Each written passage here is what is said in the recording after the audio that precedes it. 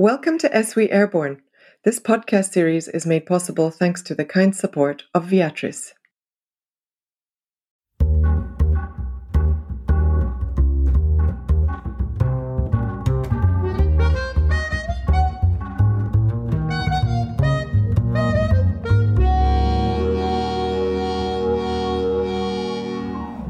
Welcome all of our listeners to ESWI Airborne. This is the podcast series of the European Scientific Working Group on Influenza, otherwise known as ESWI.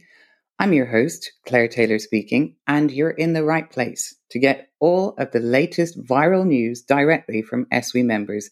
And these are the people who know the most about viruses, pandemics, vaccines, and more.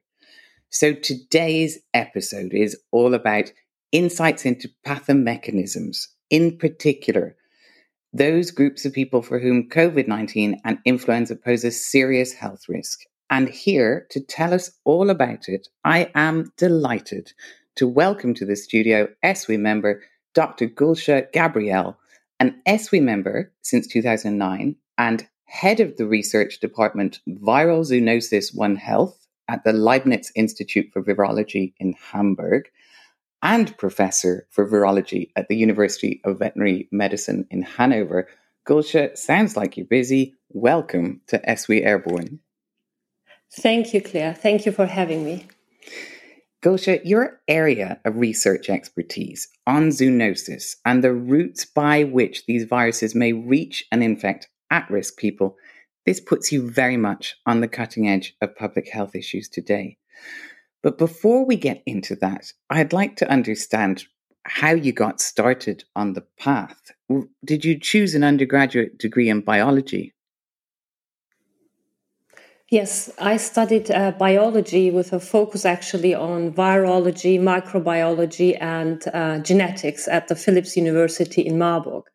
And studying in Marburg, it was almost not possible not to get interested in virology, because Marburg is a city devoted to viral research since 1967, actually, when the first Marburg virus outbreak was detected in the city. Scientists back then at the Institute of Virology in Marburg contributed to the identification of the viral outbreak, giving it later the name of the city. So when I started my undergraduate, the Institute of Virology in Marburg was additionally very famous for its influenza research with Professor Hans-Dieter Klenk, an eminent influenza virologist who sadly passed away last year.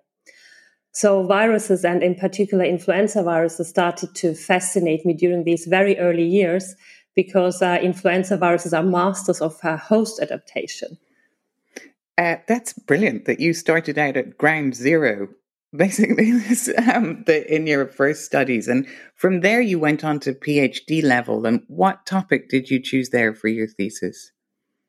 So I started my PhD thesis in 2003.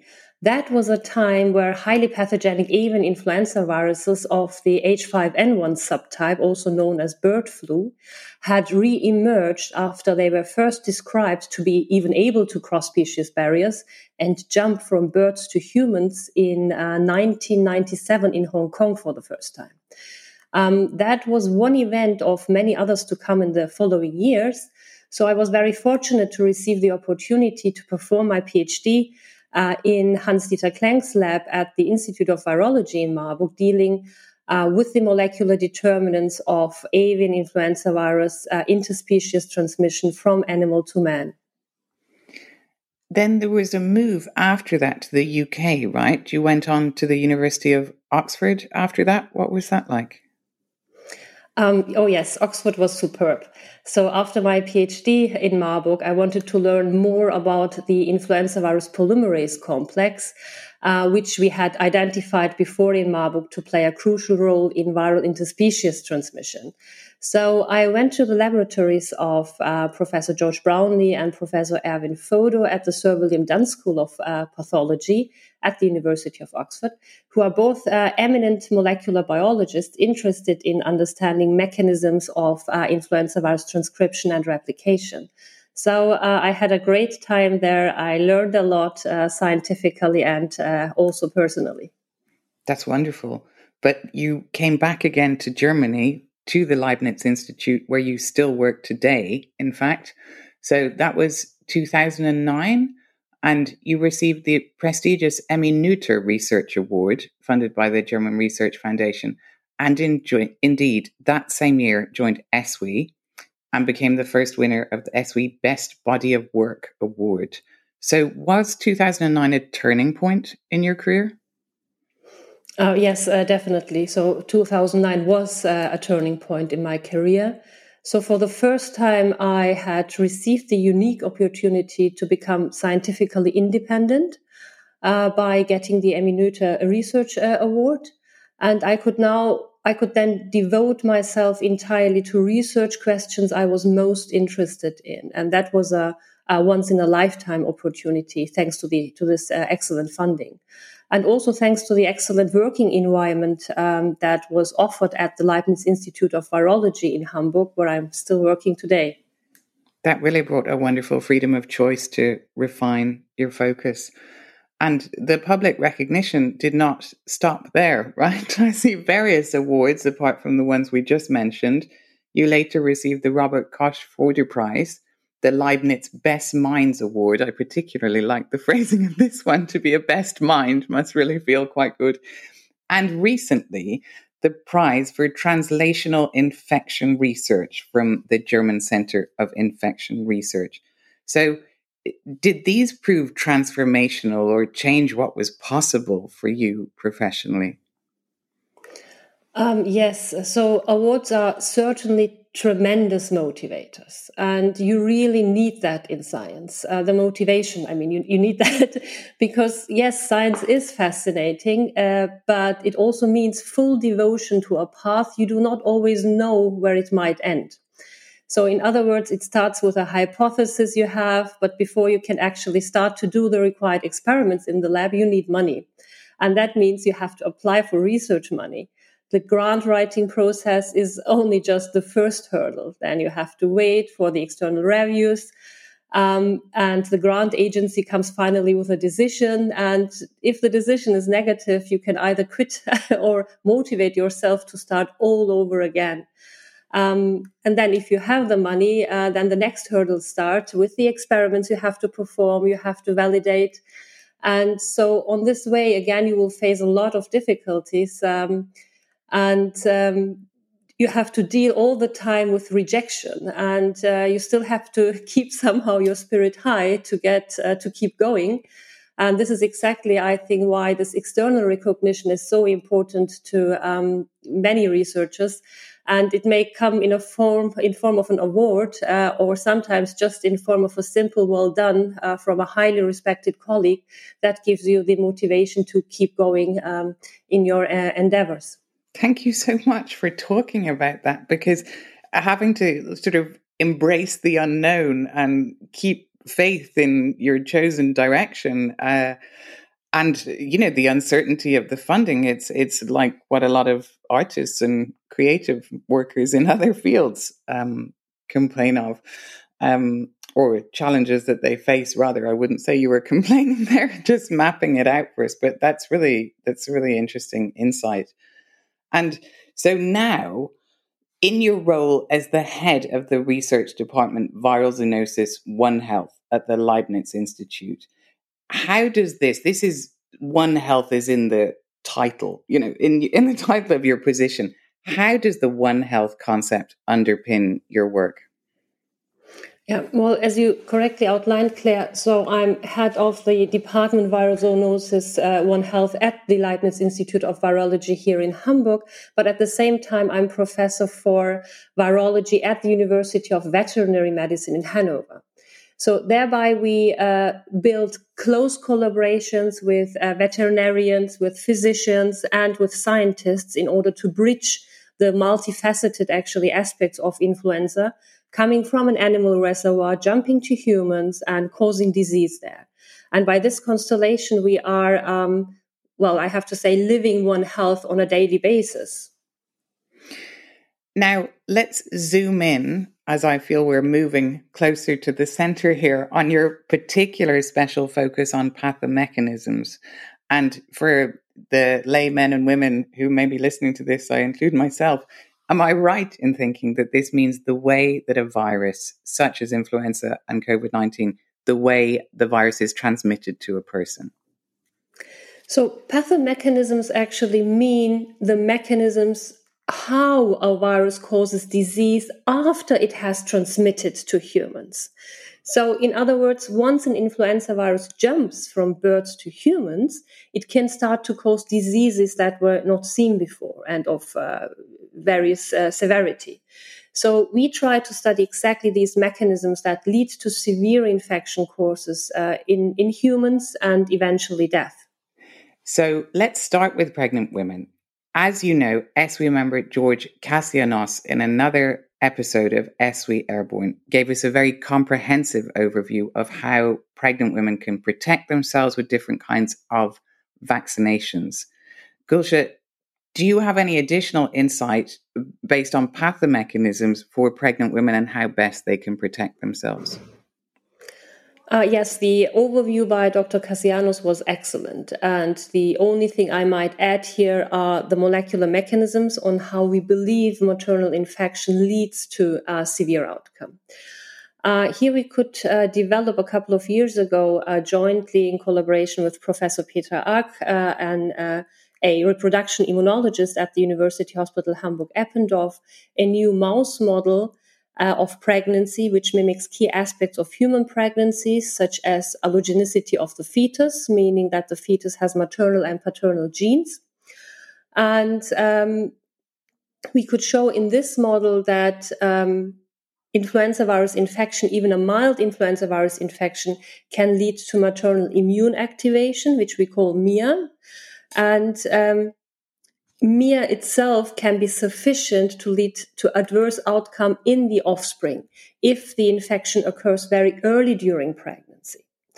And in collaboration with Professor Peter Openshaw, who is also an ESWI member, we could show that offspring born to mildly influenza virus infected mothers are more susceptible to other virus infections in their later life. And we could identify alveolar macrophages as a crucial contributor here. So it seems, and I think this is very important to highlight, that you don't necessarily need severe infections to have potentially long-term consequences. That even mild infections, if they induce an inflammatory lung response, not even a systemic inflammatory lung response, they can modulate offspring's immunity with potentially long-term health impairments. This is, of course, in contrast regarding the mechanisms as compared to Zika virus infections, for example.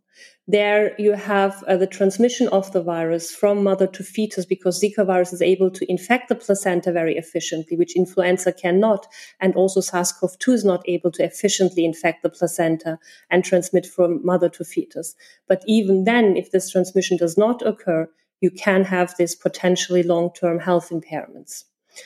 And so translated, this means that usually in many countries, vaccination is not recommended during the first trimester of pregnancy.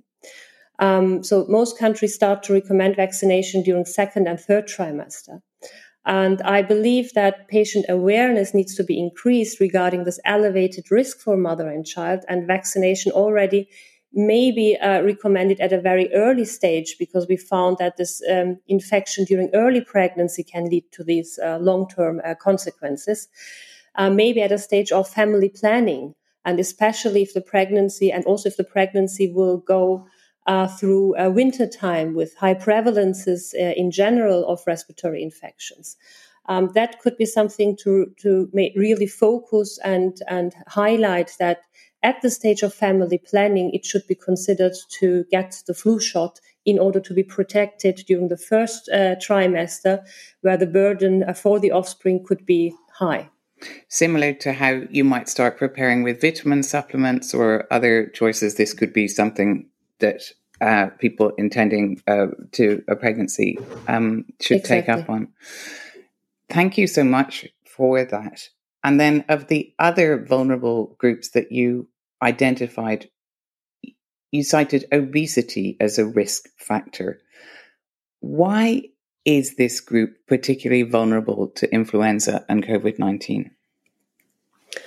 So while obesity is a risk factor for adverse COVID-19 and influenza outcome, there seem to be distinct mechanisms here in place. So obesity in general is a condition that may cause metabolic disorders and also affect immune responses. As such, obesity is considered a general risk factor for adverse outcome in many diseases. That includes viral infections. However, what we found is, in collaboration with Professor Jörg Heeren from the University Hospital Hamburg-Eppendorf, that SARS-CoV-2 replicates to quite high titers in human adipocytes, unlike, for example, seasonal H1N1 influenza.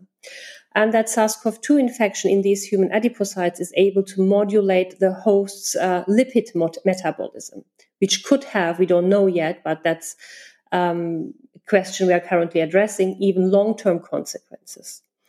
And moreover, in collaboration with Professor Benjamin Ondrushka from legal medicine here at the University Hospital Hamburg-Eppendorf, we could show that patients who died of COVID-19 still have a virus detectable in their adipose tissue at a very late stage where the infection already was mostly gone in the lung.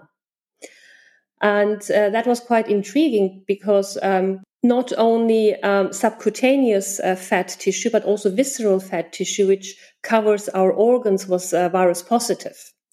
And there was a correlation between the body mass index, the BMI, of the COVID-19 patients and the detectable virus in their adipose tissue.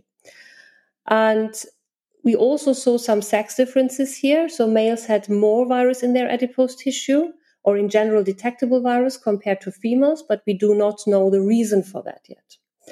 So taken together, this means that SARS-CoV-2, in contrast to seasonal influenza, may replicate in human adipose tissue, which then in turn may act, for example, as a viral reservoir and contributing to increased overall virus load in the patient, which makes it very difficult to clear virus infection on one hand, but on the other hand, also change host metabolism with potentially yet unknown long-term consequences. So that is very in-depth scientific understanding. For this group, how can practically day-to-day obese people protect themselves? What's your best advice here? So the best way to protect all risk groups is clearly vaccination. So an early focus on these most vulnerable groups would certainly help to reduce overall disease burden in viral infections in general. That's a very clear message. Do you think there's a sufficiently high degree of awareness among health practitioners of this message and of the higher risks of influenza and COVID-19? To be honest, the degree of awareness is generally dependent on the current situation. So, like whether we are in the middle of an epidemic or a pandemic as we are now. From a scientific perspective, I would say it is very important to continuously communicate new research findings to healthcare practitioners in non-epidemic and non-pandemic times, which we also call peacetime. So in order to be best prepared when occasionally epidemics and pandemics occur. Pandemic preparedness in peacetime, indeed, was the topic of another one of our episodes. And Guelsah, what's next for you? I mean, what would you like to see happen in the next few years in research and application of this knowledge of pathomechanisms? A very good question and also a difficult one. So there is now accumulating evidence that acute virus infections may cause long-term health impairments that were not known before. So the finding, for example, that even mild influenza infections during pregnancy can affect later life infection susceptibility in the offspring, or that SARS-CoV-2 is able to replicate in adipose tissue and rewire host metabolism, are just some of many examples hinting towards potential long-term effects of acute virus infections. So there was a change in our thinking, I believe, in the last few years regarding acute virus infections, because long-term consequences were mostly attributed to chronic virus infections. So everyone knows that a hepatitis C virus infection, for example, can cause or may cause liver cancer in the long term. So I think we will focus in the upcoming years on questions addressing the mechanisms leading to these long-term consequences of influenza and other respiratory infections. This will provide new insights on one hand regarding our current understanding, but also eventually help to define or redefine patient management and treatment strategies. Okay, well, Guelsah, you're a busy woman. I have a feeling you're going to continue to be very busy for many years to come. And that was really interesting. It's a great privilege to hear from you. And thanks a lot for sharing your expertise with us today. Thank you very much, Claire. That, sadly, actually, because I could chat all day with Guelsah, that was really super. But that brings us to the end of today's episode of ESWI Airborne. So, folks, keep on tuning in to ESWI Airborne, the viral podcast series for all the latest on pandemics, vaccination, influenza, pathomechanisms, and more, directly from the members of ESWI, the European Scientific Working Group on Influenza. And until next time, dear listeners, stay safe.